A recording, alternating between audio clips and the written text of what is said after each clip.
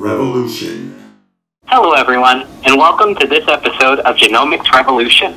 We're your guest hosts today, Cherie Nobles and Joshua Gregory.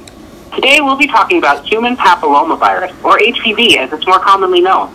This is a sexually transmitted infection, and to keep on topic with this year's theme, it's a virus. There isn't a scientific name for it so much as a bunch of scientific names. As there are over 100 different human papillomaviruses, these viruses can cause not only genital warts but warts elsewhere, and have been linked to cervical cancer. 5 types of HPV were found prior to 1983, but most of those were present in animals, not humans. HPV-6 was found by German virologist Harald zur Hoffmann, shortly before HPV-11 was found by the same man in 1983.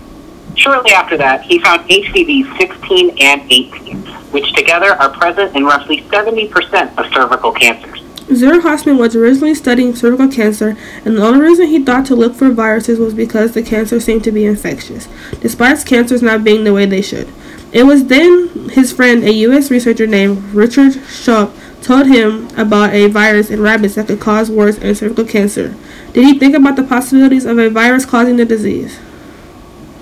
It's important to note that most HPVs don't cause cancer or any symptoms at all.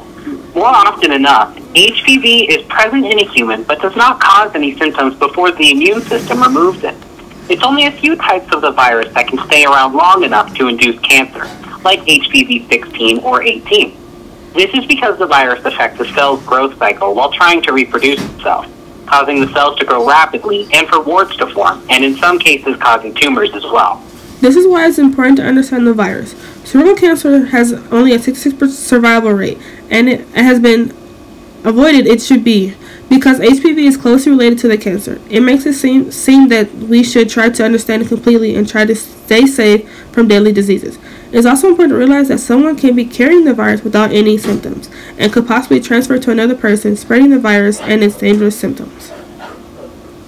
Not only should we understand the virus, but everyone should also get tested regularly to make sure whether or not they're carrying HPV. Now, the virus itself isn't too complicated. Its genome is made of double-stranded DNA in a circular formation with only a singular DNA molecule. It is roughly between 7,916 and 8,000 base pairs in length, with 8 open reading frames. So this data is subject to change between different types of HPV. There were 3 findings that we thought were important. 1. HPV are separately into 2 unofficial classifications, low and high risk. And most human papillomaviruses can never cause any symptoms, let alone serious diseases. But even so, they can be transferred between people. If someone has a compromised immune system, an HPV that doesn't hurt one person could possibly hurt them. 2. Certain HPVs are much more likely to cause cervical cancer. HPV-16 and 18 are some of the more dangerous types of the virus you can get. Together, they are present in approximately 70% of all cervical cancer cases.